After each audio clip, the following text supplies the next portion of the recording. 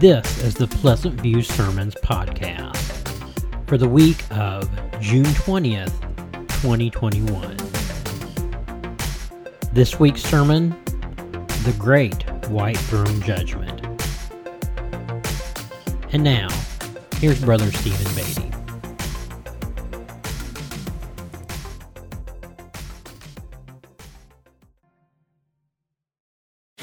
The title, very simple. The Great White Throne Judgement. The only thing great about that throne is, I believe John was describing not only the massive size of it, but who was occupying that throne, the Lord Jesus Christ. Everything else underneath that, what we're going to talk about this morning, is anything but great. It's a story of years ago, a frontier town, where a wagon was being pulled by a horse, and one of the occupants was a little boy parked along the side of the dirt road, when all of a sudden the horse got scared and bolted off with no rider or driver, whatever you want to call them, except the little boy was still inside the carriage. He took off, and at a distance, a young man seeing the danger and knew that child was still on that wagon, bolted on its horse, took off to save this little boy in the wagon. Years later, this little boy that was rescued on that particular day became a ruthless, harsh criminal, to the point where he found himself in front of a judge for a murder that he had committed. And as the criminal stood in front of the judge, he looked up and he recognized the much older man, the judge. It was that young man who had saved him all those years earlier on that wagon. At that moment, he made his plea to the judge for mercy for the murder that he had committed many years earlier.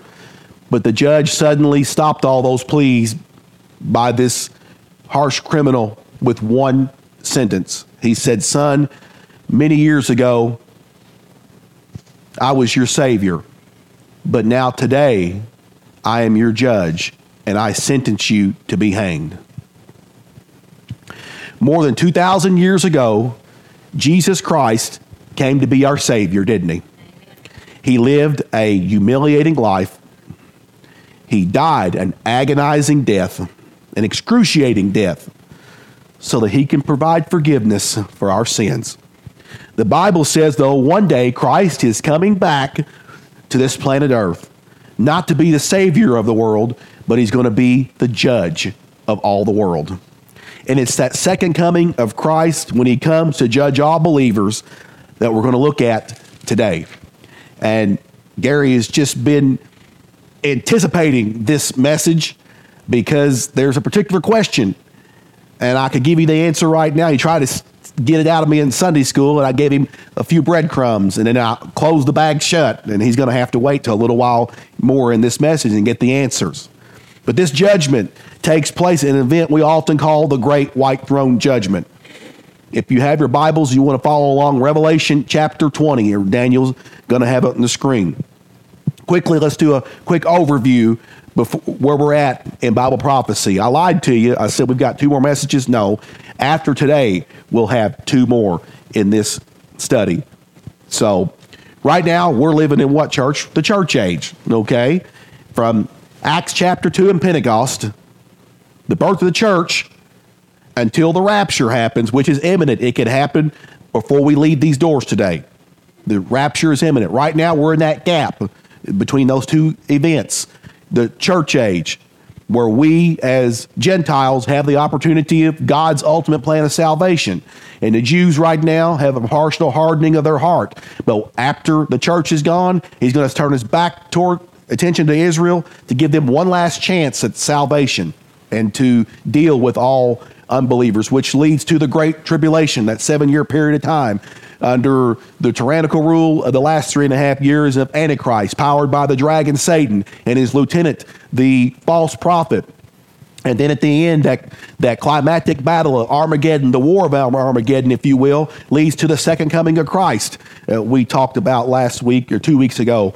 And then at that second coming, after Christ returns to reclaim the earth, we go into the 1,000-year reign of Christ, which was last Sunday. Now, in Revelation 19, the second coming, the beast, which is Antichrist and the false prophet, are thrown alive. Revelation 19, John says he saw them thrown alive, not annihilated. They were thrown alive into the lake of fire that burns with brimstone and sulfur. Then the judgments, Matthew 25, they have the judgments on the sheep and the goats, because believers at that point will be separated from unbelievers, two in the field, one taken, one left. One's taken into judgment.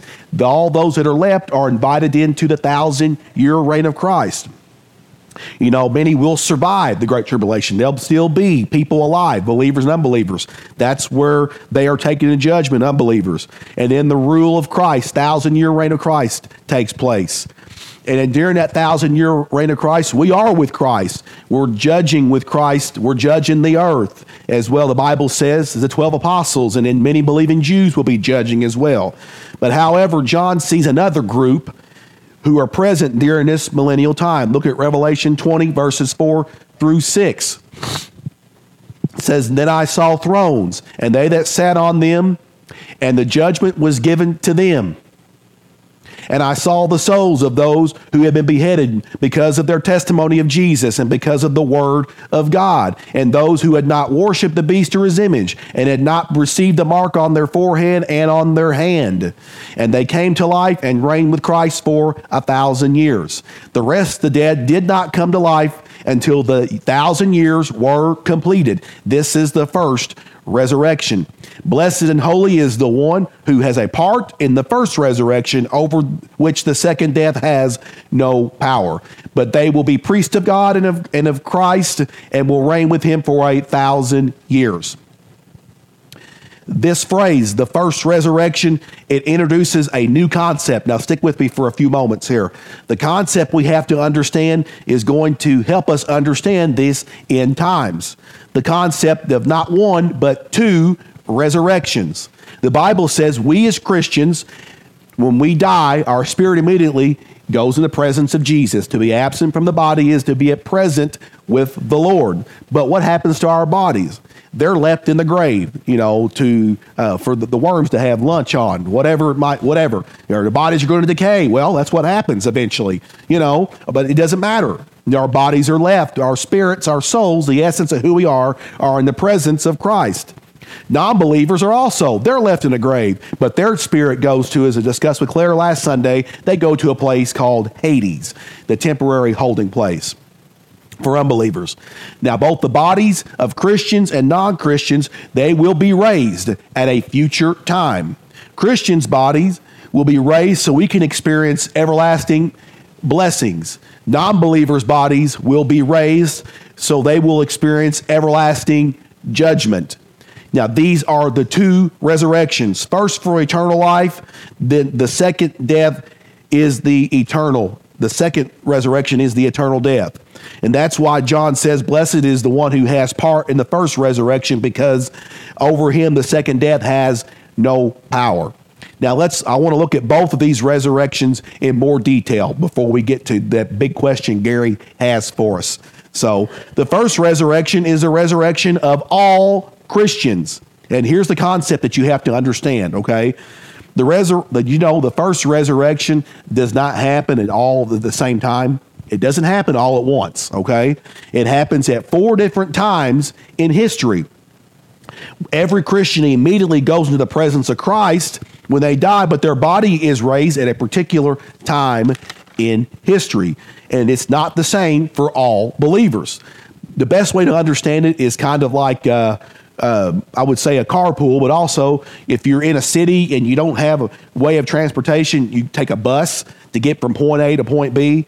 But usually you're going to have multiple stops in between your final destination. You'll start with so many people at point A. Then you may go 6-7 blocks and pick up more people. And then you go on more people. And finally, they're all dumped out at this one location where that bus is supposed to go. You know, think of this more as a heavenly bus trip or a heavenly carpool, okay? Christians' bodies are picked up at different times in history to become glorified bodies. And where do we find this? We find it in 1 Corinthians chapter 15. This is the great resurrection chapter in the Bible. The first 19 verses, Paul describes the truth of Christ's resurrection. But did you know the Church of Corinth, interestingly, they accepted the fact that Christ was raised from the dead, but they didn't believe that our bodies were going to be raised in the same way. But Paul corrects their understanding in 1 Corinthians chapter 15 and verse 20. He says, "But now Christ has been raised from the dead, the first fruits of those who are asleep." Okay? The Old Testament, remember, was built up a lot of agriculture, an agricultural community.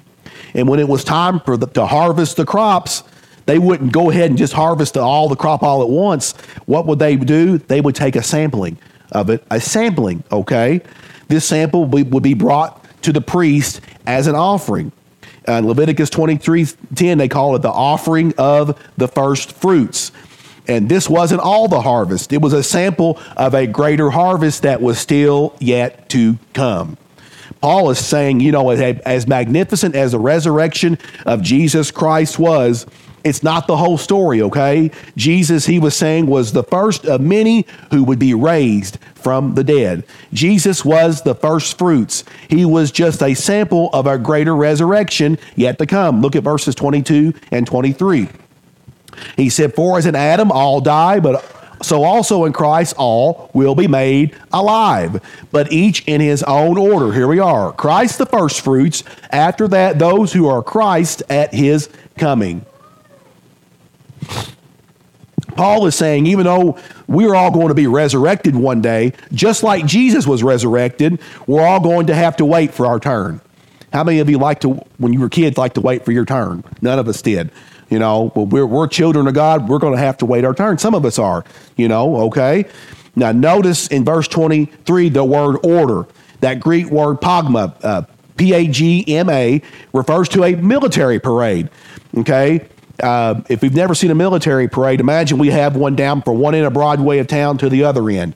And you have one portion of the military start out in the parade, and they head down the highway. The next, let's say the Army starts out, and then the Marines come in next, and then the Air Force, the Navy. Eventually that parade gets so large till it finally gets to its final destination. This is the word picture Paul is painting here for us. It's a heavenly resurrection parade. And who is in this parade? Well, it tells you in verse 23. Christ is first. He's the first fruits. He's the leader of the parade, if you will. Ephesians 4:8 says it like this. Paul said in Ephesians, he said, "Therefore it says, when he ascended on high, he led captive a host of captives, and he gave gifts to men." Okay? It said, did you know Christ wasn't the only one that was raised during that time of his resurrection? Matthew 27 verses 52 and 53, it talks about when Christ died that Friday afternoon, that some of the tombs were open, yet some people were actually raised from the dead. They didn't appear until after Christ had resurrected, but they had resurrected. Now, following the Lord Jesus Christ, notice the next group in this parade that will receive their resurrected bodies. Verse 23 again says, after that, those who are at Christ at his coming, okay? Remember that word coming in Greek, parousia.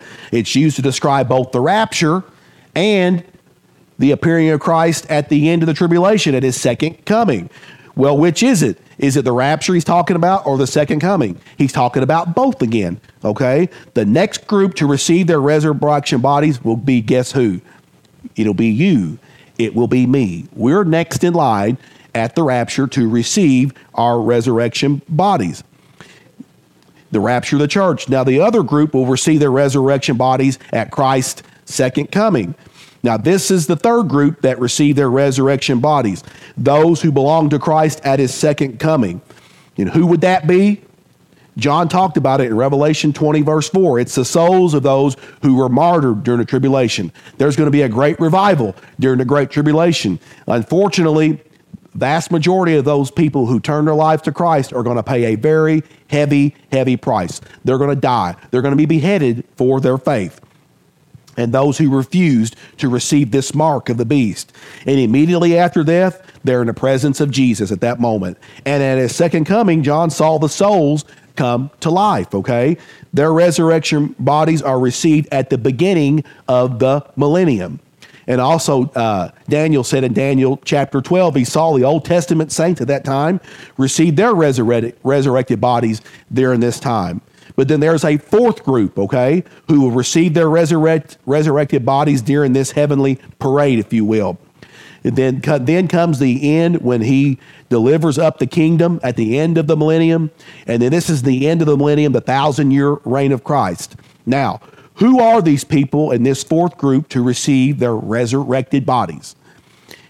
It will be these Christians who go into the millennium in their natural bodies.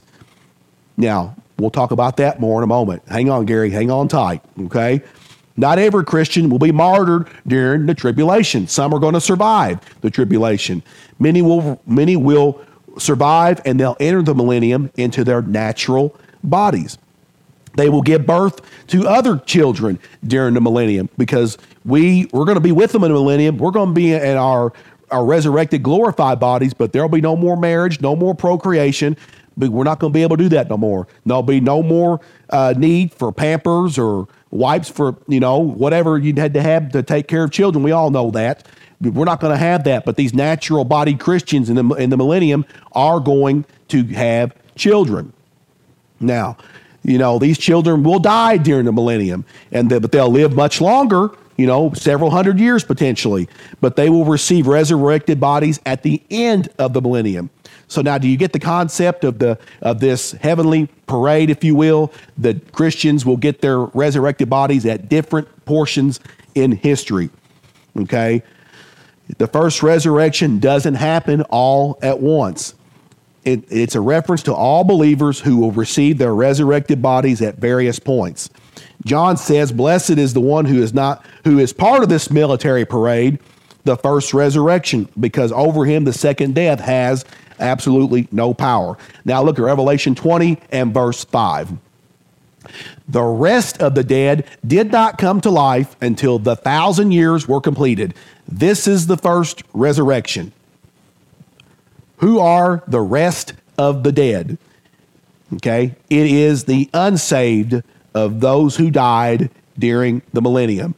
This leads to the second resurrection. Let's follow along with me. Verse 13 of chapter 20 in Revelation. And the sea gave up the dead which were in it, and death and Hades gave up the dead which were in them, and they were judged, every one of them according to their deeds.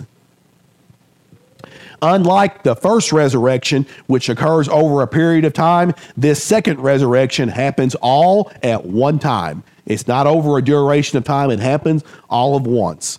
It happens after the 1,000-year reign of Christ.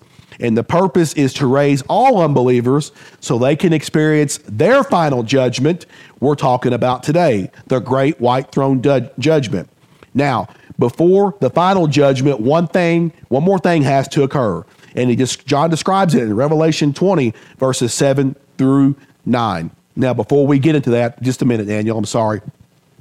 It's a story of a man who was asleep one night, him and his wife sleeping so great. And all of a sudden, he got awoke by the sound of a irritating cricket. Have you ever heard that before? Cheep, cheep, cheep, cheep. And no matter what you do, you can't block that out of your mind. Okay?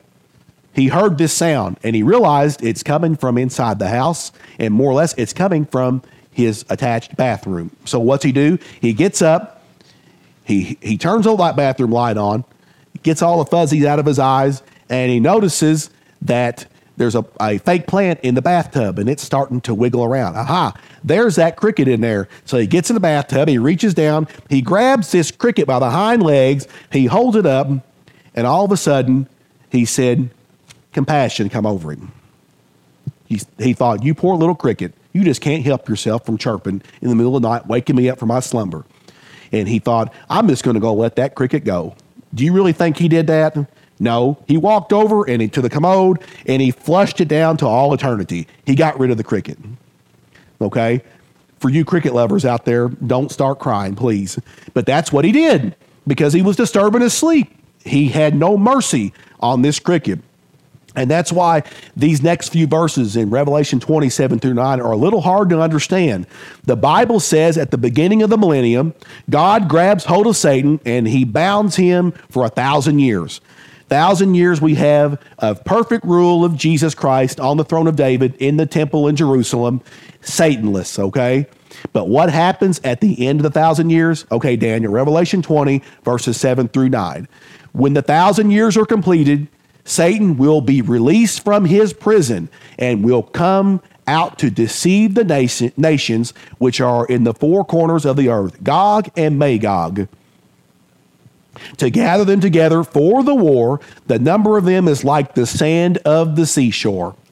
And they came up on the broad plain of the earth and surrounded the camp of the saints and the beloved city, and fire came down from heaven and devoured them. All right. What is the purpose of Satan's release?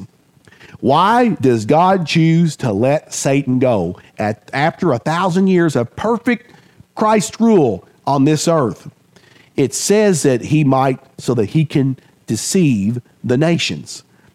In spite of the previous 1,000 years of perfect rule of Christ sitting on the throne in Jerusalem, some people, here we go, Gary, this is a minute. Some people at the final moment, when given the chance, will choose to defy God and be deceived by Satan. Of course, this brings up a number of questions, okay? Who are these people who decide, who have survived the millennium, that choose to follow Satan? Is it possible that you and I, after our life on this earth and God chose us for salvation, we lived a Christ-like life, the best of our ability on this earth, we died, and we are in the presence of Jesus, and we enter into the millennium after his second coming, after 1,000 years, at the very last moment, could you and I be deceived? Is it us? Now, why does it say that Satan must be released for a short time? To identify those who are deceived by Satan's release. Now, I want to make something very clear right now. I'm going to answer that first question. Could it be you and I? There is no way, it is impossible for a genuine Christian to ever be deceived. We may fall from time to time. We're sinners saved by grace. But once we have been saved and we are genuinely saved, we are eternally saved. So the answer to that question is no, it is not Christians. It is impossible someone who's a genuine Christian to ever be lost. John 10:28, what did he say? He said, Jesus said, and I give eternal life to them, and they will never perish. No one will snatch them out of my hand. So that answers that question. When God gives you eternal life, it's eternal. If salvation can be lost, it is not eternal. Hebrews says God is the author of eternal salvation. Romans 11:29 says, Paul says, for the gifts and the calling of God are irrevocable. It's an irrevocable trust, isn't it? It cannot be reversed. God doesn't rescind his offer of eternal life. These people aren't genuine Christians who are deceived by Satan. But wait a minute. Okay, I said earlier, only believers enter into the millennium. Those of us in our resurrected bodies and these who survived the Great Tribulation are the ones who go into the millennium. How will some be deceived if it's only Christians entering the millennium? It's because there will be Christians, again, who enter the millennium into their natural bodies. I said that a few minutes ago. And I believe it is the children, and it could be possibly grandchildren, children or grandchildren of these Christians who entered into the millennium are the ones who some will be deceived. They will allow themselves to be deceived. The Bible teaches that during the millennium, there will be Christians with two different types of bodies. Us will be in our glorified resurrected bodies, but also there will be Christians in the millennium in their natural bodies. Now, you may think that's the oddest thing. It's kind of weird if you think about it, in a way, that we're going to be cohabitating during the millennial reign of Christ with Christians in our natural bodies.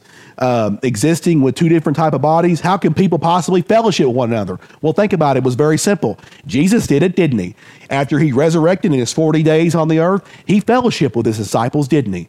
So if he can do it, we can do it too during the millennium. And he fellowshiped with disciples in their natural bodies. Now, this is the only explanation on how there can be both birth and death in the millennium. An example, Isaiah 65:20. He says, no longer will there be an infant who lives but a few days, or an old man who does not live out his days. For the youth will die at the age of 100, and the one who does not reach the age of 100 will be thought to be accursed. All right? Luke 20, verses 35 and 36 says, you and I are in our resurrected bodies. We won't be able to procreate. There'll be no more Pampers, no more bottles, like I said. We won't be having children. The women are like, amen to that. They'll be having no more children. Yet there will be infants in the millennium. There will be no only be birth, but death in the millennium. We in our resurrected bodies, we won't die any longer. We don't experience our physical death on this earth. We won't die any longer. The only explanation that there are Christians who enter the millennium in their natural bodies, and they will have children, and many will be deceived by Satan. Maybe that gives you some clarification there, okay? The fact is, this is why Satan has to be released. During the perfect rule of Christ, when this basically almost sinless, throughout history, everyone's had to make a choice, haven't they? That's why Satan has to be released. We either had to choose to follow the kingdom of God or we follow Satan.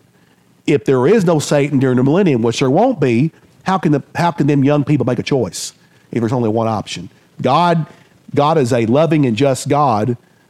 He has to release Satan so these people can make a choice for themselves. That's why Satan is released.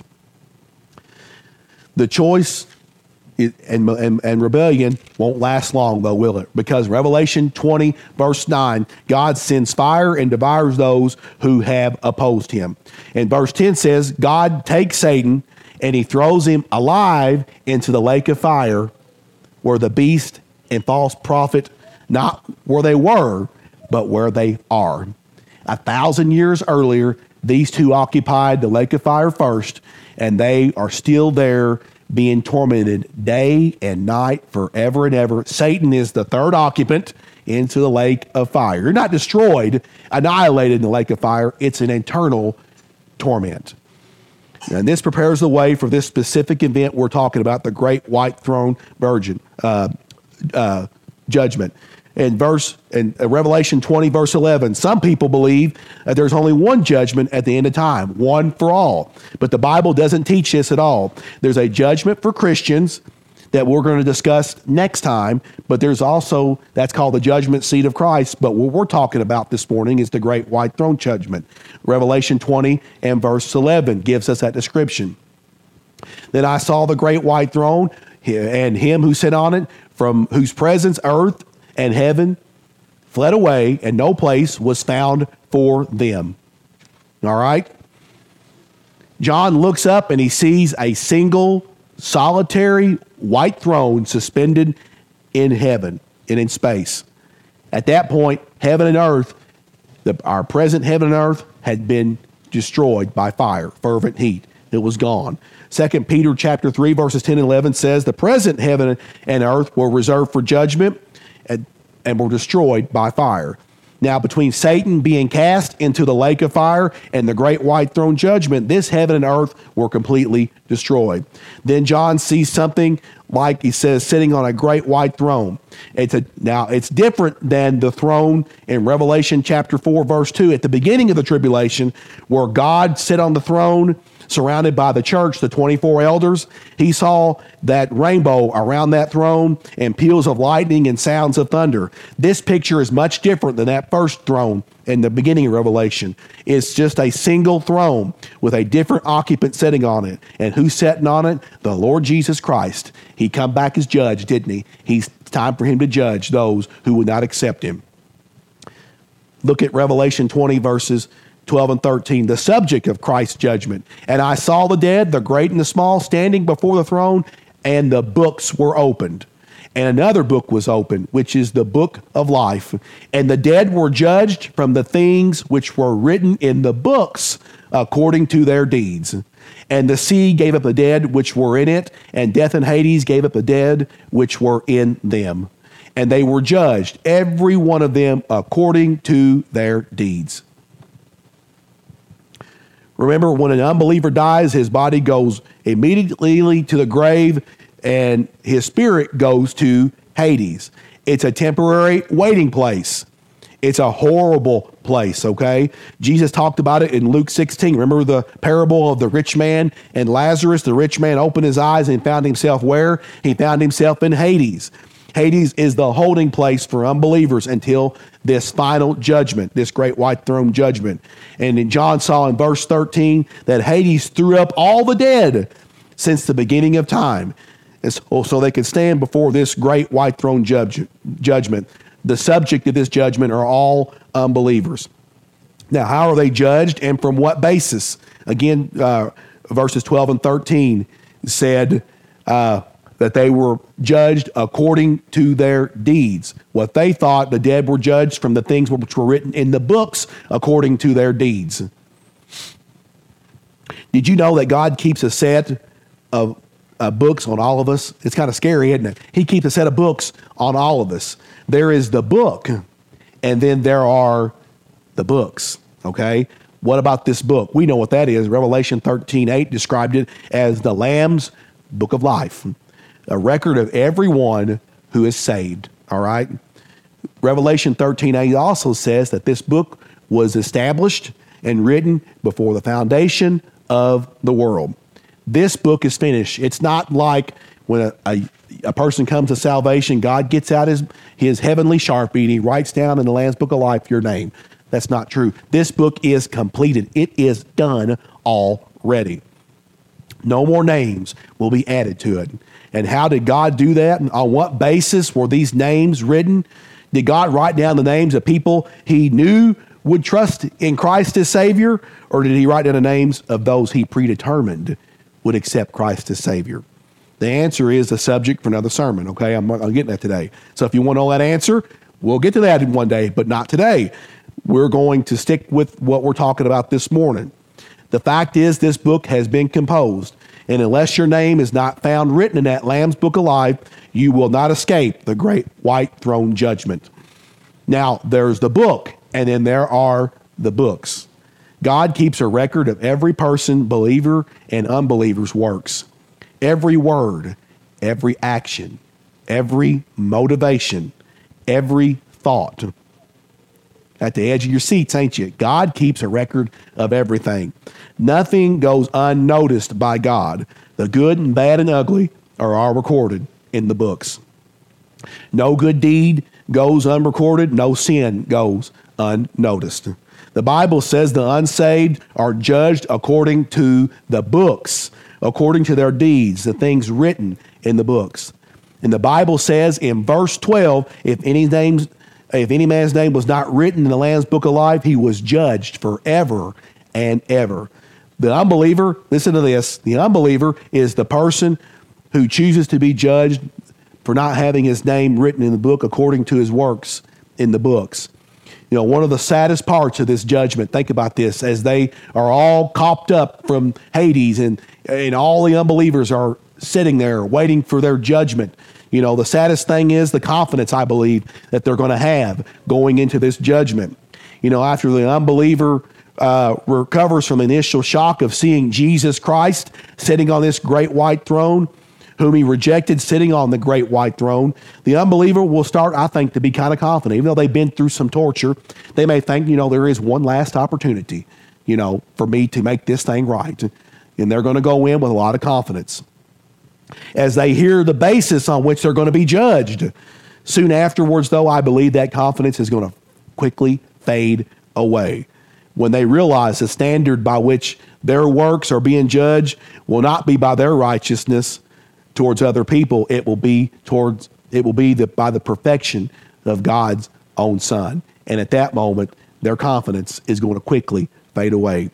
Now, what happens at the result of the great white throne judgment? Verses 14 and 15 says, then death and Hades were thrown into the lake of fire. This is the second death, the lake of fire. And if anyone's name was not found written in the book of life, he was thrown into the lake of fire. You may think you just can't put your mind around it, you know. Somebody asks, how can a good and loving God do something like this? To torture people forever and ever. How can a loving God do that? That reminds you of something, that the people who are thrown alive into the lake of fire are there by their own choice. They are there by their own choice. The unbeliever is the person who has said to God, whatever Jesus Christ did, it means nothing to me. They say, I don't need his death, and I certainly don't need his righteousness. I'm happy to be judged according to my own merit. And God says, okay, that's what you want. That's exactly what I'll give you, what you want. You will be judged according to your works. But nobody's works will be good enough, will they? You know, the Bible says, unless we have the righteousness equal to that of Jesus Christ, none of us are qualified for heaven. You may say, that's impossible. No one can meet that standard at all. The perfection of Jesus Christ. Nobody can do that. Exactly. Nobody. None of us can meet that standard. That's why the only way we'll ever be qualified to enter into heaven is not based on our goodness, but on the goodness and righteousness of Jesus Christ. You know, a quick illustration of two books. You have one book, imagine the life and times of Jesus Christ, his entire life, everything he has done in his ministry. And then over here, you'll have another book. Let's just say it's the life and times of one of the greatest evangelists in history, Billy Graham. Two separate books, the perfection of Jesus Christ, the sinless Son of God. And over here, you'll have another book, the life and times of Billy Graham. A lot of great things he's done, but also the things that wrong motivations, wrong thoughts, being a sinful man, but saved by God's grace. Okay? 2,000 years ago, when Jesus hung on that cross, God looked down and he saw my sin. He saw your sin. He judged Jesus for what we had done. To me, it's the greatest exchange ever taken place when we become a Christian. He said, I take my sinfulness, my righteousness, and I give it to Jesus who suffered for it once and once for all. Christ took our righteousness and he credits it to our account so we can spend eternity benefiting from the perfect life of Jesus. 2 Corinthians 5:21, Paul said, and he made him who knew no sin to be sin on our behalf so that we might become the righteousness of God in him. The most important choice we'll ever make in this life is, what am I depending on to get into heaven one day? Am I going to depend on my righteousness because I'm a member of Pleasant View Baptist Church? Am I dependent on that? The fact that I got baptized, am I dependent on that? The fact that I grew up in church every Sunday, many people depend on that to get to heaven. Are we dependent on that? Or am I going to choose to depend on the righteousness of Jesus Christ and the perfect life he lived? It's one or the other, folks. It cannot be both. And folks listening out there, that's so important. It cannot be both. That choice that you're depending on to get into heaven is a choice you have to make right now in your life, because we're not guaranteed tomorrow. If you wait until you die, you've waited too long. There is no purgatory. There is no praying you out of suffering into salvation. There's no such thing as that. Once you take your last breath, it's over. You've either made the choice to follow Christ or you haven't. If you find yourself standing before that great white throne judgment, it's too late. None of us in here are not going to do that. We just, our little children, we've got to pray that Jennifer and I will do the best for them to help lead them to faith to Christ so that they will not go and experience this great white throne judgment. All of our loved ones who are not saved, they will not escape judgment. We must choose the righteousness of Christ right now so we can escape this great white throne judgment. Let's bow together in prayer this morning. Not a great topic, this great white throne judgment. We're all going to be judged one day. Next Sunday, we're going to talk about Christians' judgment. But this Sunday was the great white throne judgment, a time you don't want to be a part of. If you have not accepted Christ and trusted in him as Savior, and you die today without making that decision, you will not escape this final judgment, the second death, this great white throne judgment, where all unbelievers will be judged according to their deeds. You don't have to go through that. You don't want to be on the right side of history. You want to be on the right side of God this morning. If you're living a life of sin and you realize you need a Savior, you need Jesus. He's the only way, the truth, and the life, Jesus said. He said it because he meant it with every fiber in his being. You can make that decision this morning. If the Holy Spirit, God's Spirit, is working on you, and you'll know it. We've all felt it in our lives before we committed our lives to Christ. If you realize you're in need of a Savior and the Holy Spirit is working on you and you want to spend eternity in eternal blessings for what Christ did for us, instead of facing this horrible great white throne judgment condemnation where you'll be separated from God forever and ever, you can make this decision right now this morning. It's so easy. A child could do it. If you needed Jesus in your life and you feel that conviction, you can pray this prayer with me, silent in your heart. You can pray it out loud. You can follow along with me. A prayer similar to this. Dear God, thank you for loving me. And I know that I have sinned against you in so many ways. And God, I am truly sorry for the sins in my life. But I believe what I have heard today, that you love me so much, you sent your son Jesus to die on the cross for me. Not by anything that my good works, but by what Jesus and Jesus alone did for me, dying on the cross for my sins. I thank you for loving me. Thank you for forgiving me. And I'm praying right now, God, that you will help me spend the rest of my life serving you. And I pray this in Jesus' name. And if you prayed that prayer and you really meant it with all of your heart, you are now a child of God. You're going to escape this great white throne judgment. You will spend eternity in heaven one day. Living the Christian life isn't easy. Many times it makes things even harder because Satan is going to be on you, attacking you at every part of your life and your family, your loved ones around you. You got to be bold. You got to be strong.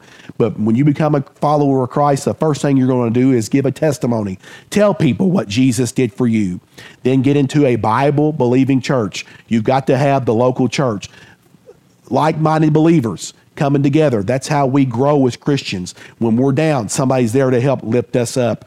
Whenever your family many times are not around because they don't like the new life you've chosen in Christ.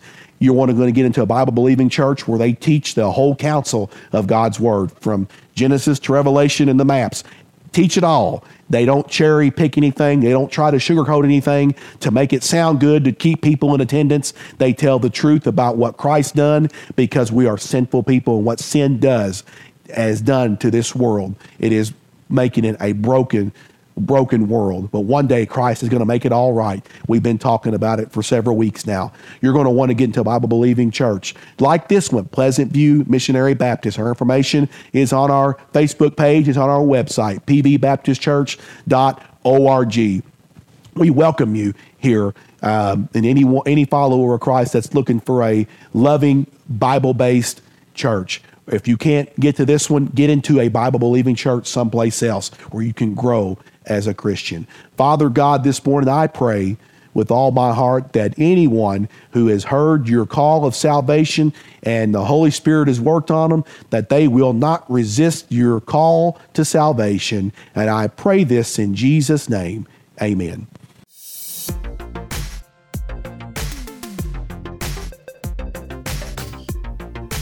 This has been the Pleasant View Sermons podcast.